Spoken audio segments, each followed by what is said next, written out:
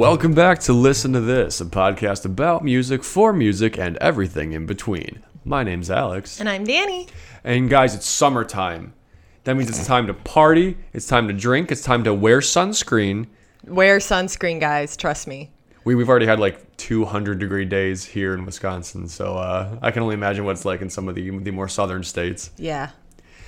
But more importantly, it's time to listen to music. I had somewhere I was going to go with that, but I distracted myself with my own sunscreen comment. It's important. I already got burned once and it sucked. I'm genetically half ginger, and let me tell you, that involves a lot of freckling and a lot of burning. In any case, with it being summertime, we figured it'd be a very, very, very fun idea to revisit summer bops, summer anthems, summer. I was gonna say hoedowns. That's not quite what I'm going. That's not what I'm going for here. No, that's perfect. That's exactly what we're going for. Well, yeah, maybe in your hometown, but not here. Hey, now. You're an all-star. Okay, but in the meantime, before we get into those summer songs, Danny, what have you been listening to lately? Ooh, okay. So this is gonna be all over the place. So here we go. As opposed to our normally very structured. Yeah, that's true.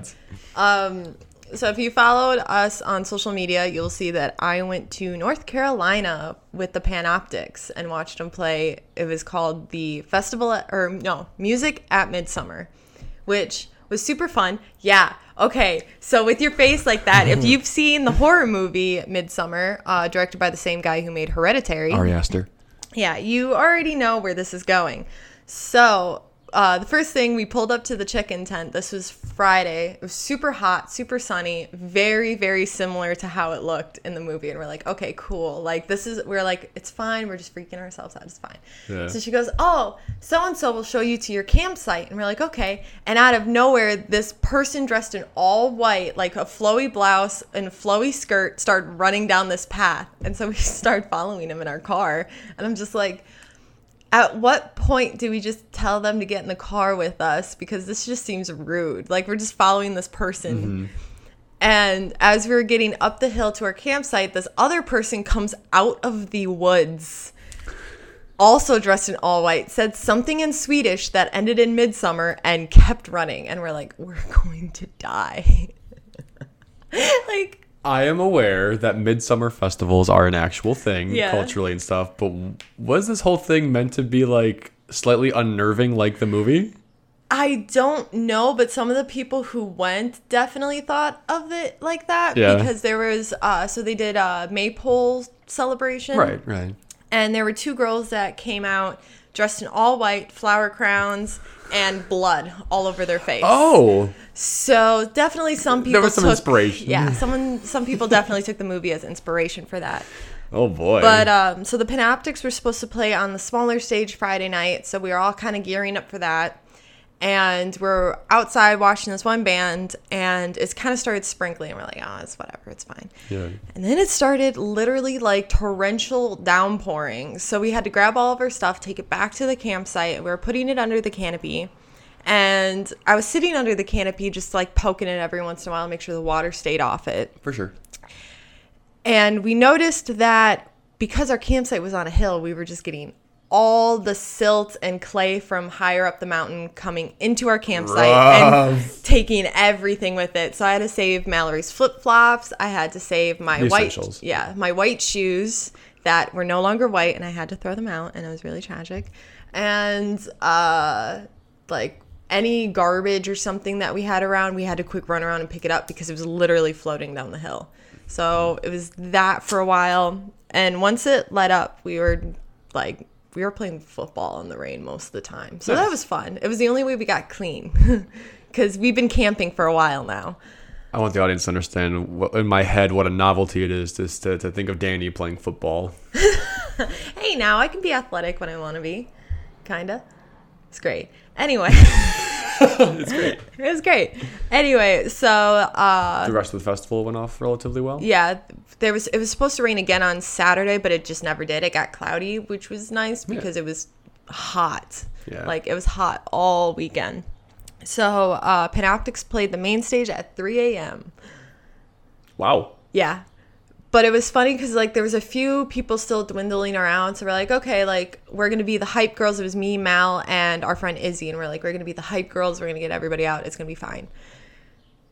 They got on and started, like, playing. And I don't know if it was just how many people were still awake or they just heard music. But actually, they got a decent crowd to come back to the stage and listen to them play. Well, so that was... It's because you were being their hype girls. Yeah, we were, like, perfect hype girls. It was so much fun. And people were dancing. And there was this one girl who had... it was, like, a cape. But when she pulled it out, it lit up rainbow. Oh, rad. It was so cool. So I was literally just standing there just watching her dance. And I'm like, oh, yeah, I'm supposed to be watching them. But it was so captivating because it was literally like a little... I know, it was like a moth. I'm like, ooh, shiny. But, yeah, it was super fun to watch them. It was a long time in a car, but it was worth it because it was such a fun time. There was a couple bands... one was Charlie Boy, very reminiscent of Daughter. I think I mentioned them before. You've definitely said the name before. Yeah, because Daughter had a song that was featured in Altered Carbon. It was called This Is the End. And if you listen to a lot of their discography, it's kind of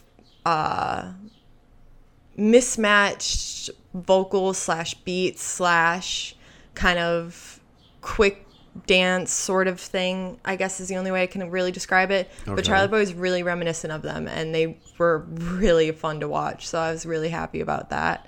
And there were so many awesome bands there, and just a lot of different groups. There was a lot of different genres. There was one called Opus and the Frequencies, but for a long time we thought it was Opus and the Freaks, because that's what his like, who am I, Opus? What are y'all, freaks? And I was just like, okay, so we thought it was Opus and the Freaks. It's Opus and the Frequencies. But then the fan base is called Freaks, I guess? I think so. Okay. I'm not sure. But they were wild. Yeah. They did a cover of Rage Against the Machine. What song? Pocket Full of Shells. I don't know if I know the full title of that one. But literally, I've never seen a bunch, and I say this with love, but I've never seen so many hippies moshing before. Yeah. It was cool. That's what's up. So much fun to watch. And they were just so hyped. And they had like backup singers and like trumpets. It was awesome. It was so much fun to watch. Very cool. That was a great time there. But so switching. So when I was in the car, I was super bored because we were 10 hours in a car at this point. And we're like, okay, whatever. So I started going on YouTube and like looking at things, and Lorna Shore kept popping up because Lorna Shore is a death metal band that recently switched singers or lead vocals to a guy named Will Ramos. Okay. And Ty showed me one of their songs, Into the Hellfire. You're not going to understand a whole lot of what they say in this. It's all like super hardcore vocals. Okay. But what I thought was super interesting was what I found was a vocal coach was reacting to the music video Into the Hellfire. Mm-hmm. And she was flabbergasted at how he was able to make some of the sounds that he was doing, to the point where she was like, this must have been done in production, which Lorna Shore came out and said, no, that's not in production. That's literally what he sounds like. So they did a thing where they stuck a camera down his throat to see how his vocal cords move. Trippy. And like, I guess he's a freak of nature, because when he would make certain noises, so usually the layer where the vocals actually come out, it looks like a little like tunnel, and it'll have a little like flap on it. Yeah, so they come together a lot, and then you have the top part of your throat that also flexes in and out. Mm-hmm. His goes sideways in his throat. Like the whole opening goes sideways, which allows them to make... That's weird. I mean, like interesting, but... Like a vocal doctor or like a throat doctor looked at it and he goes, okay, this is a mutation of some sort where like he is able to make these noises. He's like, he was kind of like born for this kind of stuff. He was mutated to be a great metal singer. Yeah, exactly. Because like they were just blown away by it. Like he's like, and he goes, this isn't like abnormal. Like, there isn't anything wrong here that would need to fix. But he's like, this is not common. Yeah, this is not what it usually looks like when people do that type of stuff. So cool. So it allows him to kind of almost protect his vocal cords while he's still making like the most inhuman sounds I've ever heard. And it's so interesting. Lorna Shore. Yeah, Lorna Shore. I would watch like the vocal coaches kind of thing in it if you're not a fan of death metal, because like she kind of breaks it down very well. Because I don't mind death metal, but like it's not my cup of tea most of the time. Yeah, so. You and I like hard rock, but not necessarily like death metal or even thrashing necessarily. Yeah. So it was super interesting though, and I was just like, I kept asking Ty about stuff. He's like, what is this Lorna Shore kick? I'm like, I don't know. I was bored. And then, okay, last but not least, but still talking about hardcore, Bring Me the Horizon is coming out with a new single, Strangers, that will probably be released by the time this episode comes out. And I'm already super fucking excited. Yeah, why is that? Because... Just because it's Bring Me the Horizon? Bring Me the Horizon. I'm so ready. I wasn't sure if they did like a 30-second snippet you heard. They kind of did. They did a vocals-only snippet of it, of Ollie Sykes and their producer / keyboardist, Jordan, kind of running through the vocals in their hotel room. And I was so excited. Mm-hmm. And I know they're coming to Chicago October 14th. So I'm probably going to kidnap Mal, and we're probably going to go see them. Because it's them and Grandson is opening for them. And I love Grandson. Yeah. So it's perfect for me. I cannot wait to see them live again. I can't wait. Yeah. Anyway, any hoodle. What have you been listening to?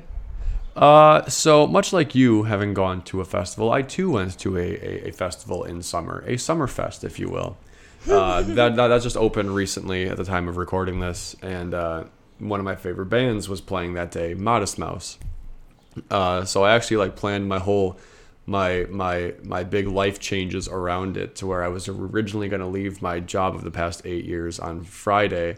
I was like, you know what? No, Modest Mouse is playing Thursday night at 9:30. I don't have to worry about work the next day, so I had my last day be Thursday. Then that day ended up being a half day. So I was like, I'm just leaving this job. I'm going to go relax all afternoon, then go to Summerfest. So by the evening, we were there walking around, seeing everybody. I saw a metal band at the same stage that we saw Day to Remember at, and they were having the same problems that both ADTR, to a lesser extent ADTR, and Knuckle Puck were having, when they kept telling people, start dancing, start doing things, but there's benches all over the ground. It's like, no one can physically do that, dude. But, oh well. They seemed to be having a great time. They kept telling people that were on the skylift transfer thing to jump off. Yeah. But they were doing it right above a tent. So they're like, land on the tent and slide down. It'll be so cool. And no one did it. But the cameramen were having a fun time with them, too. There was a lot of back and forth. So it seemed like it was a pretty good show. Not quite my style of music. Yeah. Kind of in the same way with you and Lorna Shore. But it was still fun to watch. Oh, I bet. I heard that Steve Aoki that same night just wasn't quite it. Like, even like past Summerfest Steve Aoki was better than what it was this year. Just kind of comparably lower energy. Yeah. I guess. Damn. But Modest Mouse, we got there like 45 minutes early because I thought they started at 9:30, because I thought they were like not supposed to compete with the headliners that start at 10 o'clock. But no, sure enough, they were starting at 10. I'm like, okay, that could have changed because some people dropped out, like Justin Bieber with his palsy had to leave, and some other people left. So maybe it was to accommodate that. But when they got on, I was very surprised by the show, because they had a new album come out within the last year. And on their page on summerfest.com or whatever, they were talking about the album's called The Golden Casket. They were talking about The Golden Casket a lot. So I figured, okay, this will kind of be like maybe part of a promo tour for it. They'll play primarily that album, which is fine. It's a good album, but I like a lot of their other ones more. You want to hear a little Float On? Yeah. That's like the only song I know from them, to be fair. That was their big hit, yeah. But to my surprise, so like I tried predicting what their opening song would be and what their closing song would be. Then I said what I hoped their closing song would be. I guessed what I thought it would be, and then what I actually wanted it to be. I got the opening song wrong, The song I thought they were going to open with, they played third. They played Dashboard, which was probably their second biggest song. They played that in like the middle of the show, like right at that middle point. And then the song I thought they were going to close with, they played immediately afterwards. So I'm like, what are they going to close with? And they started the guitar part for the song I wanted it to be. And then I think it was a bit. I don't think it was genuine. Isaac, the lead singer, just couldn't find the right key. So instead they played some other really high energy song. And I'm like, oh, but it was right there. It was so close. But the song they played was still a blast. It was still awesome. So Modest Mouse, I only very well know half their discography. I have 4 of their albums and they have 8 total. And I thought, so album 4 is the one with Float On, and that's when they kind of changed to be a bit more, I don't want to say pop-y, because I wouldn't consider them a pop rock band, but more like palatable for the mainstream. I always kind of joke, they're kind of like the indie pop of like the 2000s. Like that sound, like even though I think that came out, did that come out around the 2000s? The Float On album? Yeah. That came out in 2004. Yeah. So like 3, 4.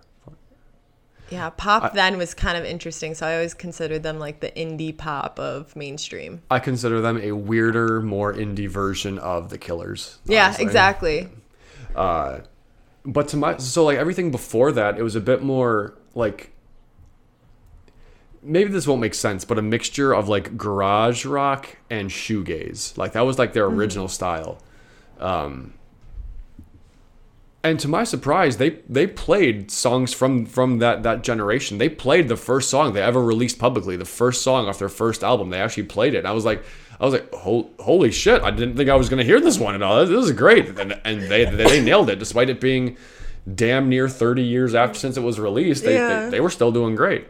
Then they played a what I thought was a throwaway slow song from the same album with Float On, and they nailed that. It was a lot of fun, and then they left, and of course one more song. Well, their encore was actually 3 more songs, and one of them was, of course, Float On. Yes, and it was a blast. That was like the one that like everybody in the crowd was singing along with, and it delighted me. Like, no one talks about Modest Mouse, I feel like, or maybe I'm just not involved enough in their scene, because everyone who I went with went because I was going to Modest Mouse. Yeah. They were like, yeah, sure, I know Float On. I know maybe like 2 or 3 other songs, and that's it. And I'm like, oh, cool, yeah, let's go then. If you guys want to join, let's do it. So I was kind of worried about what the turnout would be, but their stage was packed. Their stage was packed. It was, because we'd gotten there 45 minutes early, we had a really damn nice spot. Oh, that's awesome. And then like a half hour before they started, Summerfest did their fireworks. So as soon as the fireworks ended, Modest Mouse came on stage, and I was like, oh, hell yeah. That's exactly what I'm hoping for here. And at one point, Isaac puts down his guitar and pulls out his banjo for some of his songs. And he doesn't like he hands the guitar to a stagehand, but the guy holds out his hand for the pick, and Isaac goes no. And you see him licking to stick it to his forehead. So for 3 songs, he's playing banjo with his guitar pick on his forehead. This guy's fucking weird. I love him. Oh my God. I can only imagine. Like, I wish Summerfest was kind of like the old school sort of festival where like people could have crowd surfed to Float On, because that's what I always imagine in my head, seeing that live is watching people just crowd surf to Float On. Like, that's amazing. It was so fun. And like Isaac had like banter in between songs, but a lot of it was just like weird, like nothing bad or even nothing like stupid, just saying like, hey guys, you might want to separate because this show's getting a little rowdy right now, or something like that. It's like silly, stupid stuff. It's like very parent humor. Yeah. I mean, he's got to be in his 40s, maybe his early 50s now. So that's awesome, though. And I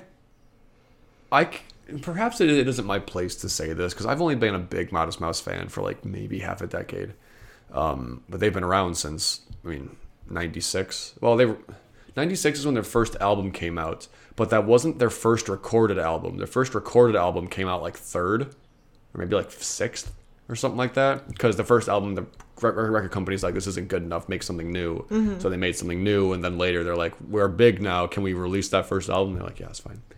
But from their early days, I've heard, just from the internet, so take it with a grain of salt, I've heard that Isaac was very self-conscious about his lisp. So he would like bring in like backing vocalists and kind of amp up their sound a bit to kind of hide his during certain parts of songs, or he would like kind of like scream it that way it was less noticeable. But now it's like very clearly he doesn't care anymore. It's like he's just happy to be singing his songs and stuff. So I like knowing that he's like gotten over his like fear or self-consciousness. And again, that's only from the internet, so take it with a grain of salt. But I just want to go hug him now. That's adorable. But like it would make sense if you heard their first like 2 albums. Like like every time there's a certain like S sound, because it isn't a lisp. It isn't like a TH, but it's that softer kind of. I can't replicate it, unfortunately, but like he definitely, whenever those sounds come out, he's definitely playing his guitar really loudly, or like in the song Head South, one of my favorite songs from the first album, there's a female vocalist that's very clearly supposed to be a backing thing, but is pretty pronounced, and he's like screaming south, so you can't really hear it and whatever. So I mean, it makes sense to me if he was self-conscious about it. Yeah. But nowadays he's happy. He's successful. He can do what he wants. He also has his own like studio, so it's like other artists come to him for his advice and stuff. So like, good. I'm glad. I'm just happy that he is doing well. Yeah, I love that so much. Oh my goodness, that's so cute. Okay, but yeah. So Modest Mouse aside, 93 Feet of Smoke had a new song come out that I swear, I don't want to say stolen, but he was heavily inspired by Exile by Taylor Swift featuring Bon Iver. Oh, really? Yeah, I think I've heard the song before, but I didn't like the ending. Like the melody is so damn close. It's not the same thing. It's not. It's more different than like Under Pressure and Ice Ice Baby. It isn't like that close, but it's very close. Yeah. And I'm like, dude, kind of playing with fire now, but he has a record label who makes him do stuff now, so it could be them trying to capitalize on stuff like that. Probably. I rediscovered Evan and Jaron for their song "Crazy for This Girl" from back in like 2000, 2001 or something like that. It was a song I hadn't heard in the longest time, and I was just like, oh, holy shit, this is a trip down memory lane. And then have you ever heard of the band Me First and the Gimme Gimmes? Mm-mm. I hadn't either, but apparently they were a relatively big deal. They're like a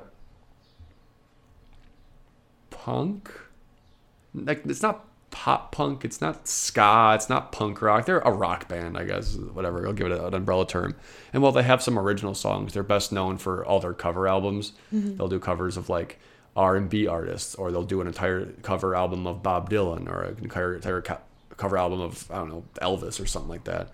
And they covered I want to say it's a Boyz II Men song called End of the Road. And it's good stuff. It's good stuff. I wonder if they're one of those bands that nowadays, though, in their fan base, if they're considered a cover band as opposed to a band that has done some covers. Yeah. But I don't know. Or if that's how people end up finding them more, is through the like covers and not their originals. Their original stuff, yeah. Speaking of Elvis, though, I want to go see that movie. I know. Oh my God. I was just thinking that my favorite thing. So everyone is making fun of Austin Butler, who plays Elvis in the movie, because he is I guess from California, so he had like almost that like valley accent sort of deal. But now, since he's been playing Elvis for like, I think they've been filming it for almost 2-3 years now. COVID and stuff. Yeah. So he's like stuck in the accent, like in the Elvis accent, and he can't. It doesn't seem like he realizes it, or he can't like click out of it. He can't stop. And so everybody's just roasting this poor dude. I'm like, he's been playing this for like, I want to say 3 years. You get used to how that feels. Your dialect changes depending on where you are, or how you hear people talking, or yourself talking. Exactly. So I know I've seen Austin Butler in things before. Excuse me. I know I've seen Austin Butler in things before, but when I saw the trailer originally, months ago, I know, hey, Tom Hanks and Austin Butler, who's just playing Elvis? I looked into him, and just at least from his Wikipedia photo, he has just the most punchable face. And I was like, oh, God, who the hell's this guy? Like, he looks like the epitome of douchebag who thinks he's hot shit. Yeah. But then seeing more Elvis clips, then seeing him in interviews, I'm like, okay, that was a huge misread of who he is. Like, he actually seems like a relatively humble guy. Like, I watched him telling stories about visiting Graceland and, like, meeting Priscilla and stuff like that. And also, like, I thought he was, obviously the accent is acting, but I thought he was lowering his voice too. But no, hearing him talk, his voice is just that deep. Yeah. And it was funny too because he went to the Met Gala with either Priscilla or their daughter. Ooh. He took her to the Met Gala for. Very cool. So it's kind of interesting to see like how, like, 'cause usually when you hear about Elvis impersonators and stuff like that, like the family wants nothing to do with it. Right. They're just like, you know, you're just taking a story and just doing whatever you want with it. Like we're not gonna touch this. Right. But this is like the first one where it's interesting seeing the family back it now. Yeah. And like it's almost like they've adopted him a little bit. Oh boy. Where like they just like, you know, with the Met Gala and all their outings together, I'm like, I think they like adopted him. It's adorable. That's cool. Yeah. I why love not? it. I also recently watched a different Elvis movie, Elvis and Nixon.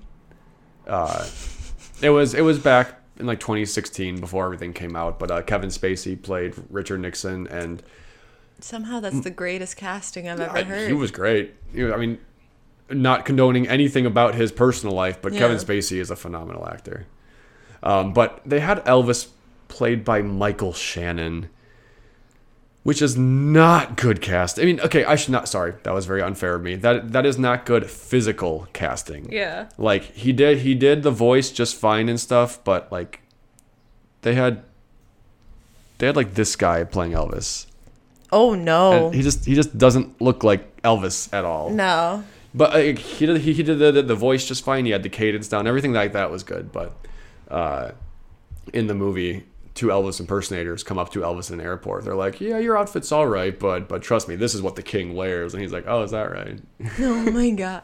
I hope they kind of touch on that a little bit because I know too in the movie a lot of people are excited because like this is one of the few movies that kind of call out how he was very influenced by black churches and kind of that black R&B culture that was very underground at the time. And there's a couple of clips that they released where, you know, he was kind of talking to this one guy about it, and he was just like, "Look, you're a white boy singing like our songs," and I'm just like, "Yes, finally." But like, it's not as like, oh, Elvis took this and ran with it. Like that's not it at all. He was just very inspired by what he was around because he grew up in like poor middle of nowhere Tennessee where a lot of other people grew up, and he just kind of that was what was around him. That's what inspired him and got him into that type of genre and music. And I find it very interesting that now finally we're touching on kind of how he was influenced by that. I also like, I'm not sure how they're going to approach it, but from my understanding, from my modest amount of research, like I did delve into it a bit, but like most of the black community like enjoyed what he was doing. They're like, wow, we're hearing our kind of music on the radio now, and this is great. There still is obviously a faction that is opposed to what Elvis did, like, you know, appropriation or whatever, like in Fight the Power. Who's that by? I can't remember the band name right now, but they have a line like talking about how racist Elvis was, but a majority of the black community, at least at the time, appreciated what he was doing, made them feel like, hey, we are part of this community kind of thing. Like even the white man is singing our music, like, hey, that's great, that's kind of thing. And now, obviously, there were other tensions going on, not music related, around that time. Yep. And I like how it'll address that as well. Like because in my head, the iconic line from the trailer is, "That has nothing to do with us. That has everything to do with us." I like that they're addressing that. Yeah. Because I think that's what's going to make it a very lasting movie is when... And I really am interested to see how they pull it all off. Because, like, Elvis, especially when I was growing up, my grandmother loved Elvis. So kind of hearing that music and, like, at one point he was, like, the... like spokesperson for Hawaii, not like for real, but like, you know, he always had the lays and he always had like that Hawaiian kind of style music to During it. his comeback and stuff. Yeah. So it was really interesting kind of that switch that he had later in his career, because I only knew the Hawaiian version of Elvis, which is funny to say, but then Really? Yeah. Oh. That was the only songs I really heard. And when I was like, oh, I kind of want to hear more. And then I heard like the earlier stuff. I literally didn't believe it was the same dude. Really? Yeah. It was completely different. So I'm excited to kind of see how they pull off just the personal stuff, the political stuff, and then like the entertainment side of it. Because it's a very interesting story that they're trying to tackle. And I feel like the image of Elvis himself has just become so larger than life. Absolutely. That like trying to tell the actual story is either going to really pull people in or it's going to piss people off. Like Elvis is definitely like to the common listener, he's definitely like a caricature. Like, oh yeah, Elvis, the guy who ate peanut butter banana sandwiches, died on the toilet. Elvis has left the building and hunka burning love and stuff like that. And but, like, shaking the hips. And shaking the hips. So yeah, which is also why like a lot of the white community was not a fan of him because he was attacking certain values that were held by a majority of the country. Yeah. Like that is inappropriate dance music. And he was... I know I made the joke in the past that the Beatles got big because they came out around the time when women were allowed to be horny. But I feel like Elvis was the guy who was changing the laws that allowed them to be, changing the laws. Yeah. That allowed them to be horny. Exactly. But that's my favorite thing though. And this is like my last thing on it. But the clip that they released was like his first performance. And the like girls are going wild. And he's starting, and everyone like the guys are giving him shit, like get a haircut, like all this shit. And then he starts like singing and dancing, and this girl's like sitting there, and she's literally vibrating. And there's one girl who like puts her hand down her neck, like that. And she like, starts oh boy, screaming, and I'm just like, this is fucking hilarious. And they're like, please Lord, don't let him hurt my baby. And he goes, hurt him. They look like they want to. And it cuts off, and I'm like, I can't wait. It's gonna be so good. But I actually do like. I'm pretty sure the first Elvis song I ever heard was "Hound Dog." Mm-hmm. I think so too. If I'm not mistaken. And then from there, I don't know because from there, I know that's when I began learning about peanut butter banana sandwiches. He was the fat guy in the white suit or whatever. But before that, he had like, Jailhouse Rock and whatever. But I do think. No, I am not an Elvis scholar by any means, but at least by way of his discography. But I do think I like his comeback career more because I think my favorite Elvis song is "Burnin' Love." I like his version of. I think he's the original version of "Can't Help Falling in Love with You," right?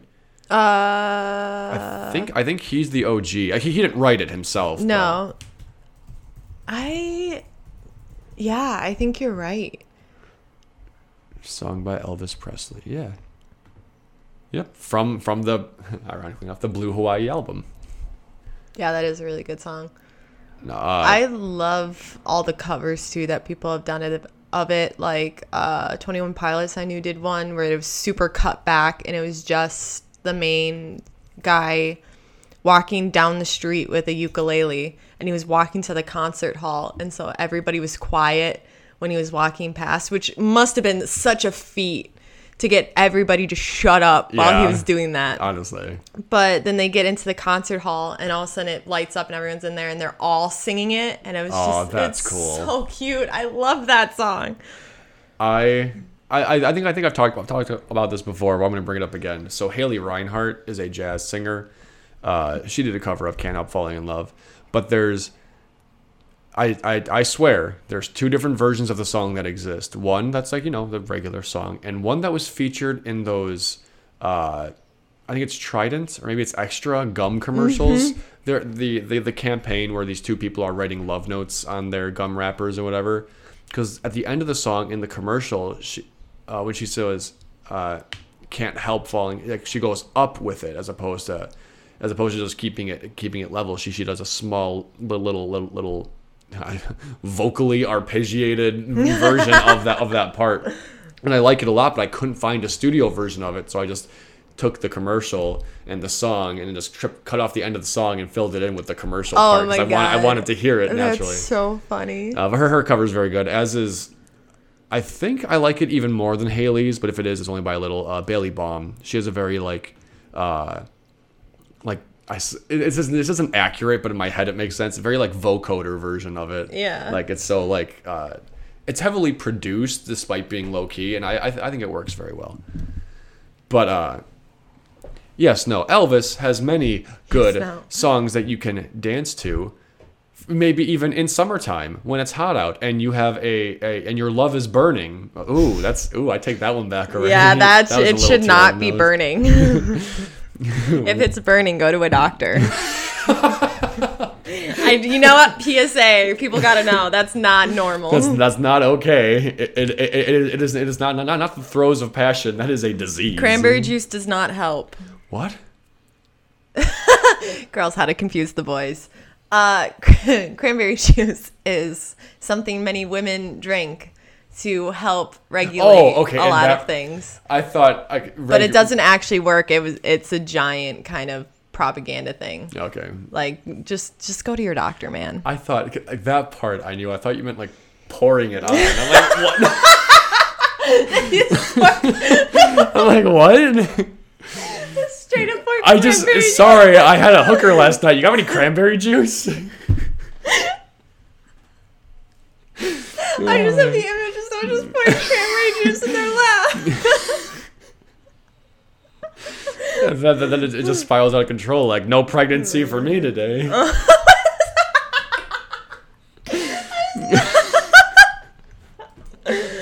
So a good summer song that I think has come out recently and I know is getting popular on social media things like Instagram Reels and TikTok is Nikki Yore's song Sunroof. Yeah. It's not to discredit it, but it's a pretty generic pop song, modern, like almost like vaguely indie pop song, but it's fun. It's the kind of thing that like I could see starting the beach day, if you will. Like, that's the kind of song that plays as you're in the car driving there, and maybe the ending of the song is as you're all getting out and pulling stuff out of the car, going to the beach. But then you'd have to find something else to explode the festivities, if you will. And if you won't, well, then just louder music. Just louder music. Just play it again, but louder. Yeah. Speaking of Elvis, one of the songs that it's on the motion picture track is Vegas by Doja Cat. And it is such a fun music video to watch. And it's very like reminiscent of just like hot summer days, like you got to be doing stuff sort of deal. And I think that's going to be a song we're going to hear a lot, especially Doja Cat, because she runs the radio right now. Nowadays, yeah. Out of curiosity, and this is a random question that popped into my head like 2 or 3 days ago. Do you consider the song Summer of '69 a summer song? I mean, yeah, I suppose. Like maybe like an August month sort of song. Could like kind of like looking back on the summer, right? Like still something that exemplifies the like same with Boys of Summer. I view like both of those as like songs that are about looking back. Now I know Boys of Summer is actually about looking forward, but regardless, like tone wise, I consider those more like nostalgic songs. But I know like it was some family member of mine considered it like one of his summer anthems one time. I mean, Summer of '69, but nice. I don't know. It just popped in my head. There's one song I can't think of, or that I can think of that I kind of always associated with summer for some reason, even though it's a horrible song. And I can't remember. Oh, God, it was so bad. Blocking it out. Yeah. I can just hear, like, the melody. This is, like, me trying to find Face Down Again on repeat. Like, oh, no. I'll figure it out by the end of this episode, I swear to God. I know in the past we've talked about this, but I'm thinking I'm going to focus more in this episode about like the quieter summer vibes, like hanging on someone's patio or being at like a bar with a few people, as opposed to being on the beach or being at the club or going wild. Yeah. And one of those songs a song that fits into that category for me is Mr. Jones by Counting Crows. Like, it sounds like the kind of song that was like you're walking down the road, you find a nice hole in the wall bar and you just go and hang out for a bit and you're chatting, and kind of thing where the song comes on and the 4 people in the bar all know it, so you kind of sing to it together and you just have like a nice night in July when you're trying to escape the heat outside, kind of thing. I like that. Also, the song I was thinking of is Summer Girls by LFO. LFO? Yeah. Never heard of him, her, them. I think it's them. Probably for the best. It's not the best song. Oh. But I do... Probably for like, the best. okay, for, like, look at the lyrics. And just, like... I mean, just the summer vibes. It does have summer vibes, I think, just because it's of the same realm where it's like a chiller sort of like friends getting together and just like shit talking sort of deal. But yeah. Yeah, this is very like, maybe it's different with the music, but it's very like erratic. Mm-hmm. You're the best girl that I ever did see. The great Larry Bird, Jersey 33. When you take a sip, you buzz like a hornet. Billy Shakespeare wrote a whole bunch of sonnets. Call me Willie Whistle because I can't speak, baby. Something in your eyes went and drove me crazy. Like that. I mean, I think that's funny, but I'm not sure if I don't know, never mind. I don't want to shit on a song I haven't even heard before. Not yet.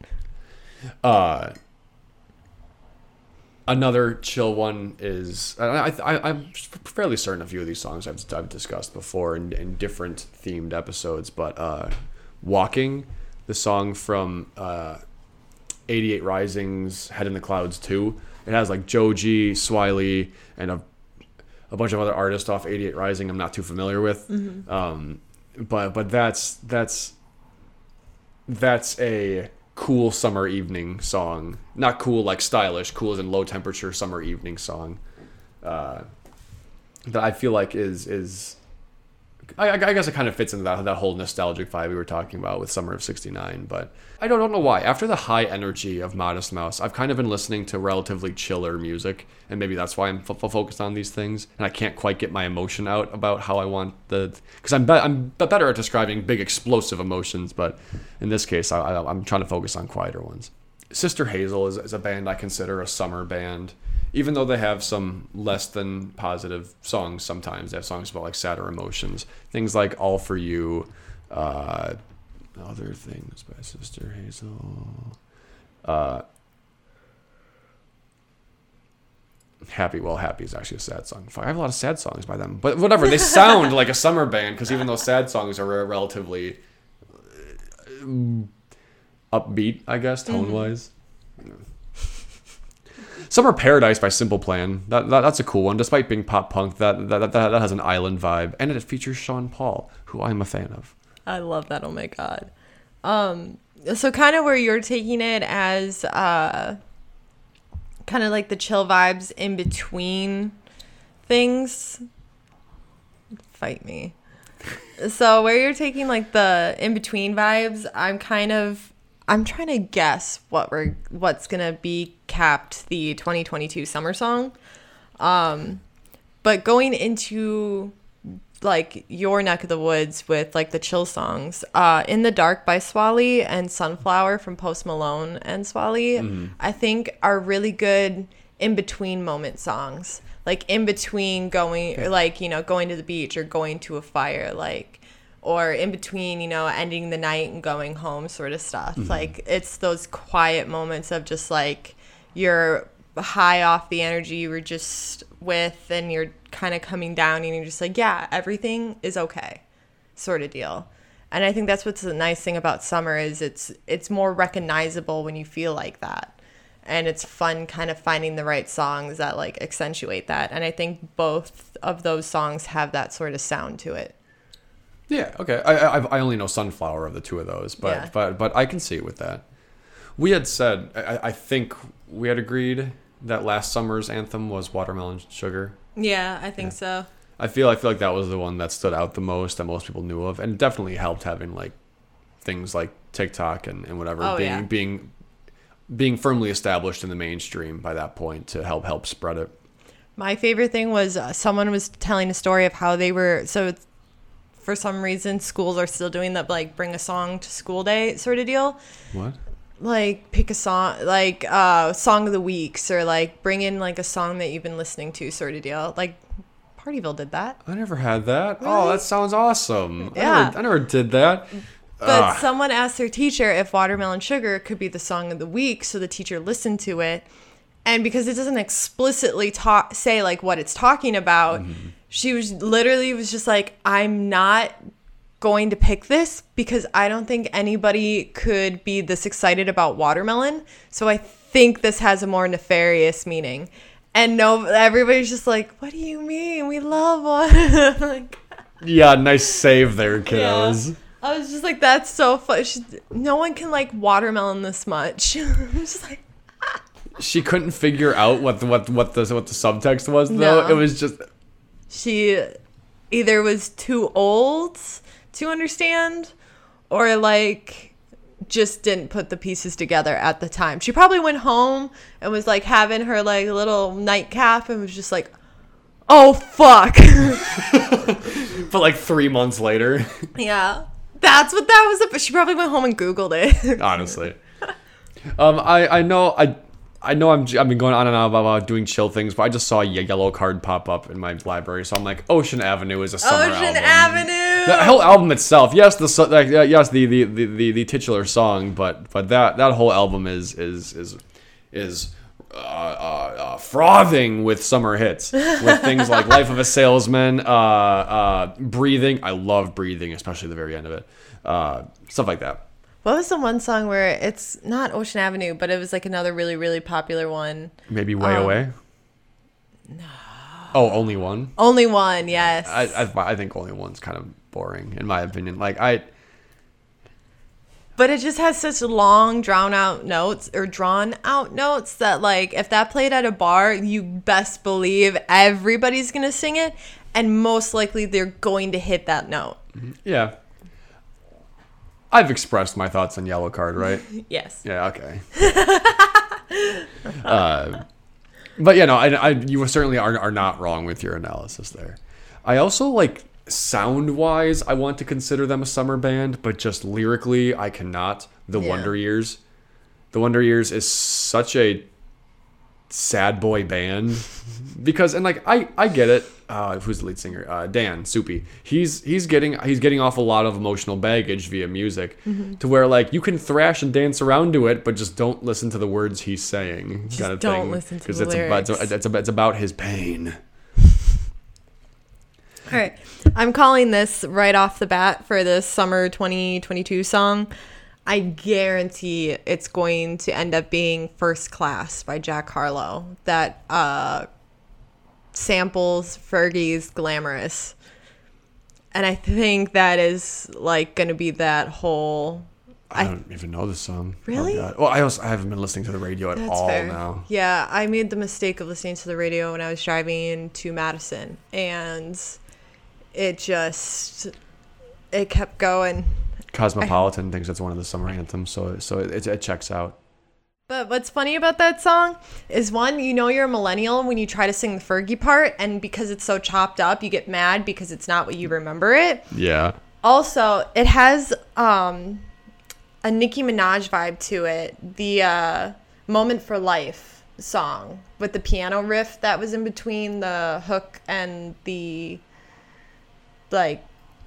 other part of the song. Yeah, okay. So it kind of has all these different very pop culture-y elements to it that I think at this point, like, it's going to be played a lot this summer. And at first I was not excited about that, but now I've listened to it too much, I've brainwashed myself, or like it's not that bad. Like it wasn't a bad song, but I feel like something that chill shouldn't be an anthem. Yeah. I'm sorry, not shouldn't be. I'm not trying to gatekeep what could be anthems. I just can't see that being the thing. I mean, it might be. Who knows? Are you familiar with the group Glass Animals? Oh yeah. Yeah, I think their song Heat Waves could do it. I mean, I think that may have been released last year. I don't fully remember. It was, but it didn't get popular until a couple recently. months after. But it's funny because, like, I really like Heat Waves and I like Tangerine, but I know them from Agnes back a couple albums ago, and that is not a happy song. No. So it's kind of funny, like, hearing the different, like, tones they can take, and they pull each one off very well. Okay. So it's kind of funny because they won a award for Heat Waves. I think it was the Billboard Awards. I'm not sure. Yeah, it must have been. Anyway, and they won like best pop song or something like that, and they went up there, best rock song, and they went up there and they're like, see, we're a rock band. And it was so funny because they're all just kind of like laughing. He goes, I told them we could be considered a rock band, and here we are. There they are. And it was so cute. Zach called the newest Modest Mouse album sounding like Glass Animals, and while I can see it, I wouldn't be able to mistake it for Glass Animals. I could just see inspiration in there. I don't know why this popped into my head. Like there's no real correlation from Glass Animals to this topic, but I forgot that 2 weekends ago there was a street festival on the east side, and they had a bunch of groups playing. But the thing is, the headliners. So there were two different streets and an alleyway, and both streets had a band playing, and both headliners didn't really impress me much. But one of the the 4 o'clock or 5 o'clock bands was called Tagara, and I'm pretty sure they're a local band, a Milwaukee band, and they were so much fun. They were pop rock, maybe pop punk, but pop rock definitely. They were having a great time, and Zach tells me that on Friday or Saturday that they were at Summerfest there. Oh, really? And there really isn't any correlation to the whole Glass Animals thing. I'm trying to think of, well, their sound is kind of, no, it's not. It's not similar, but that's for the summer solstice celebration. Summer solstice festival, yeah. Then after Tagara went down and I finished up and there was no other bands that were really impressing me. We just went to the rave in the alley. It was cool. Like we were part of the crowd that started everybody coming in, so it was awesome. That's amazing. Oh my goodness. I cannot imagine you at a rave.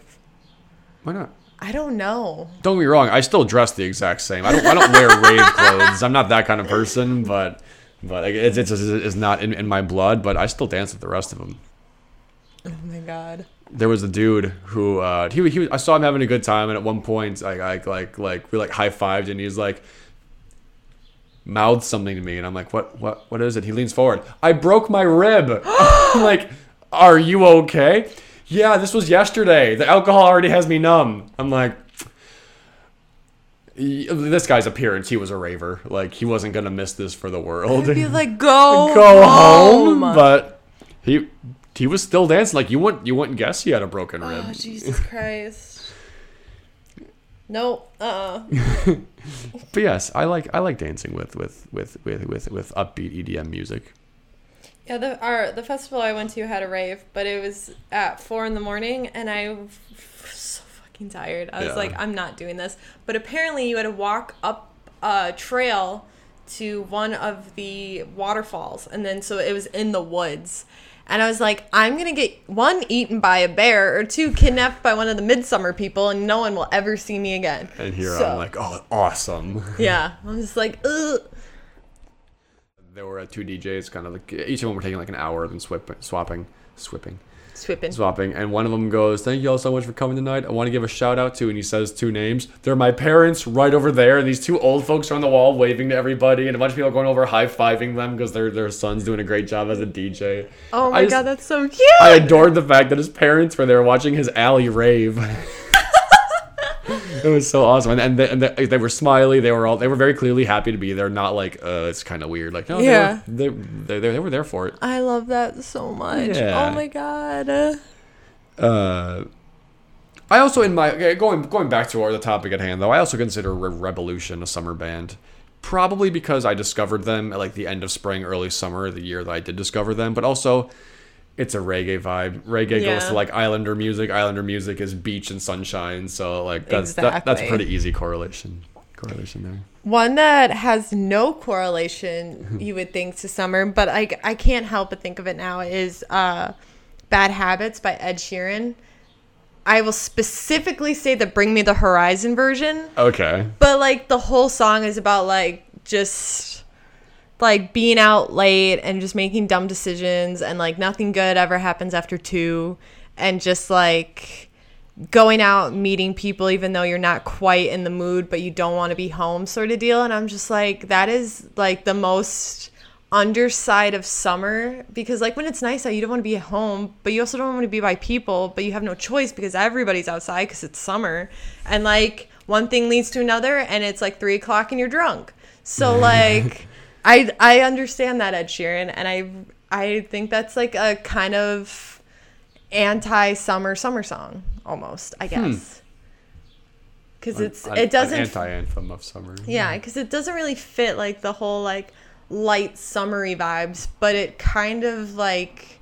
It still addresses an aspect of summer. Exactly. I mean, that's not fully relatable to me because I love going out and being by people all the time. I know, same thing. Yeah. Same for me.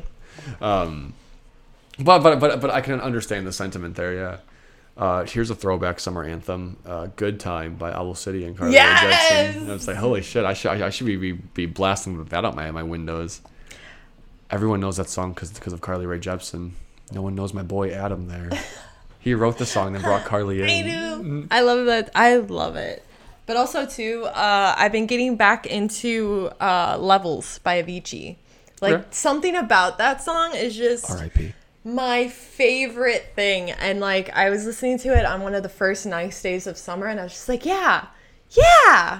Yeah. And I don't know why. Hyping yourself up there. Yeah, so after that, I'm just like, that is just a classic fallback on summer song. Because it goes with anything. It goes with a backyard fire. It goes with the beach. It goes with, like, you and your friends driving in the car, going somewhere stupid. Like, it fits for everything in summer, and I really like it. And R.I.P. Avicii. That was such a good song. I haven't heard that song in forever. Holy shit. There's a song that I know I've talked about before. I'm pretty sure I even had it be one of our intros before. But that it's starting to bother me because I feel like I'm going crazy that no one else remembers this song, even though it has 14 million views on YouTube. "Tonight Is the Night" by Out of Sight. Like, no one ever remembers that song, and I even played it for B the other day, and it was like, because I was playing that like 2011 style of era of pop music, and I put on, do you remember this one? And she goes, I don't think I've ever heard this before. And I was like, this guy did not blow up. He's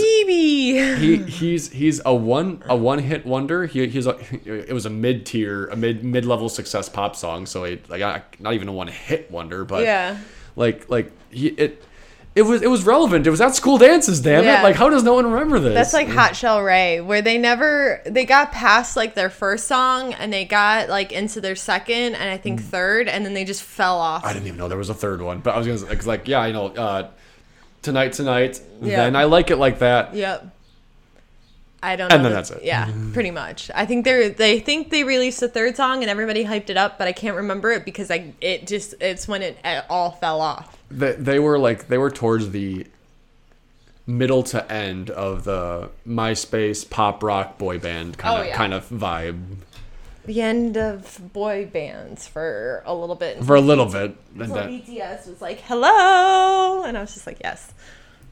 BTS, the K-pop band, okay. I think they normalized boy bands again. Like, there was a few, like, here and there, but, like, BTS was, like, revitalized, I think, a lot of that aspect of boy bands. Do you consider Hot Shell Ray to be in the same era as, like, One Direction, though? Because, like, I would say One Direction did that, but... True, but... I don't know. There's just a different vibe from them, and I don't know if it was because it was a voice competition or a singing competition that they won. Mm-hmm. But... Or even, like... 5 Seconds of Summer, I could kind of consider being a boy band. Same with, like, Big Time Rush, too. Yeah. But, like, it didn't have that sort of hype around them as a boy band. It was hype because they had, like, just good kind of pop songs. Like, 5 Seconds of Summer and, what was their first song? I loved that song. Five Sauce.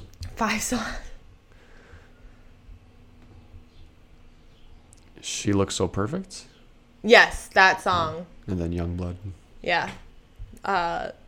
They came out with that, and, like, I love that song. I think that's a really good summer song as well. That's kind of like an oldie that's still, is not year specific. It just can roll over constantly. Okay. It's just a cute song. Nice. There's also some differentiation because BTS is very clearly a boy band and whatever, but they're also a K-pop band, which is kind of, it's like American pop and K-pop, well, remarkably similar, especially nowadays. There was some differentiation, so perhaps that made BTS stand out more and then made people more into that style of music again. Yeah. Of traditional boy bands, like just guys on stage singing and dancing as opposed to playing their own instruments and stuff like that. Would you consider the Jonas Brothers a boy band? Yes. Yeah. But they were still kind of like early 2000s. Oh, absolutely. And I don't like, I don't know. That was just kind of, they weren't just a boy band. They were like a brothers band too, Right. which kind of added to it. So of course, like they were huge. Do you have a favorite brothers? Kevin.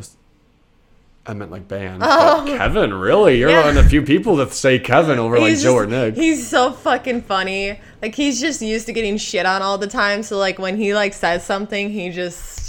It's like, me, the other Jonas brother. Exactly. Oh my god. And his wife is so funny too because she makes fun of him for being that brother.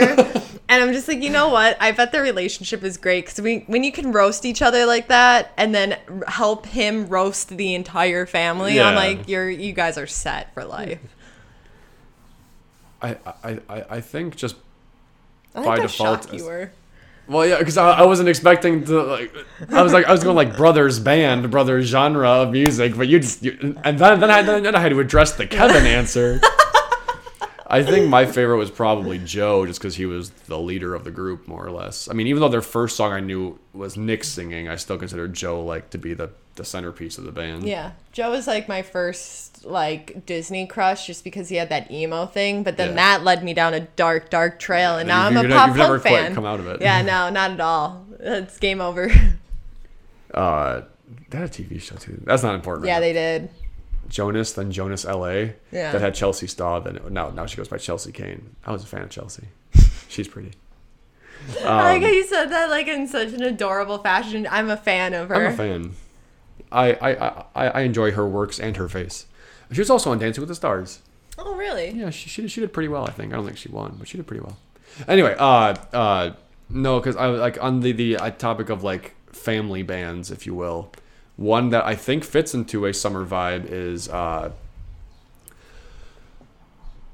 it's either R5 or 5R. I can't remember. I want to say it's R5 because it's like four brothers. R5, yeah. It's three brothers, a sister, and a cousin. Oh my! And the cousin. And so it's a family band. They have the song "Well, Let's Not Be Alone Tonight," and that's a fun song. I'm also a big fan of Kings of Leon. Oh that's yes. Four brothers, or maybe it's three brothers and a cousin. I don't remember, but their name comes from because their grandfather was named Leon. So I love that. Yeah, I mean, there's technically like 30 Seconds to Mars too. Oh yeah, the brothers. They're Shannon and Jared. Yeah. Well, no, Shannon left. No, Tomo left. Yeah, Tomo left. So it's the brothers again, and I'm like, there's nothing I can say that isn't going to get me into trouble. So what do you want to say right now? Google conspiracy theories about them. It's great. It's great. Makes a lot of sense. Then bringing this around full circle, going to you talking about Midsummer and Hereditary, and then brothers bands, the Naked Brothers Band. How did Hereditary have anything to do? Because Alex Wolff is the brother in Hereditary. who kills his spoiler alert, who decapitates his sister. Yeah. I was not expecting that. Like that was like within the first 10 minutes of the movie, and I was just like, what? Yeah, no, that throws off everything. You think that the daughter's going to be a centerpiece of the movie, and she dies. Just wiped out. I was just like, okay. But the Naked Brothers Band was a mockumentary show about a fake band starring Ned and Alex Wolff. I think the show was created by their mom or something like that. Yeah. And it was meant to be a behind-the-scenes look at the whole band and their songwriting process. And it was, when I was a kid, I thought it was real. But it was not, and it was just supposed to be a star vehicle for the brothers. Favorite brothers band ever on the top tier. You cannot bother me for at least another 2 years. Palais Royale. They're all brothers. Oh my god. Yeah, I don't know why I asked you that question. I should have known that. I should have seen Palais Royale. Top notch. Let's go, kids. On that note. Okay, so honorable mention real quick because we're getting close to time. Cotton Candy by Youngblood. It's like super high energy, but the tone itself is super low energy, and I really like it. It's just a cute, like little funky song. And if you listen to it, you'll understand what I mean. Okay, I was going to say tone is low energy, but song is high. Yeah, it's just like a really cute little like candy pop little song, and I really like it. Bubblegum pop, would you say? Almost. Yeah. I almost call it a cotton candy pop. You shouldn't do that. That's the opposite of what you should do, but you could. But I did. I've been spending too much time with Mallory and Johnny. Don't look at me like that. Okay. When did you get back, by the way? Sunday night. I got home at like 9:30. Oh, damn. Okay. Yeah, it was fun. Kind of have to reacclimate to a not vacation mindset. I had to immediately go to work yesterday, and I was just like, I don't even know how to set up my bar anymore. Yeah. I was just like, oopsies. Okay, well, this was the penultimate episode of the season. Next episode, get ready for something wild and different. Woot woot. Then the secret project I've been working on is technically done, but I'm gonna do a little bit more just because I want to, which will also give us more stuff for an additional month. And that should be coming out probably next month. Can't think of a reason why. Sorry, I should clarify. Next month meaning August, not July. I'm so excited for this. This is like, I love looking at these. So on that note, you should definitely follow our Instagram, follow us on Facebook. You should subscribe to our YouTube channel. Yeah. That's everything we have. Yeah. That's everything. Yeah. Follow us on Spotify or something if you're not already listening to us on there. Oh yeah. Then we'll see y'all next time. Bye. I can't help falling in love.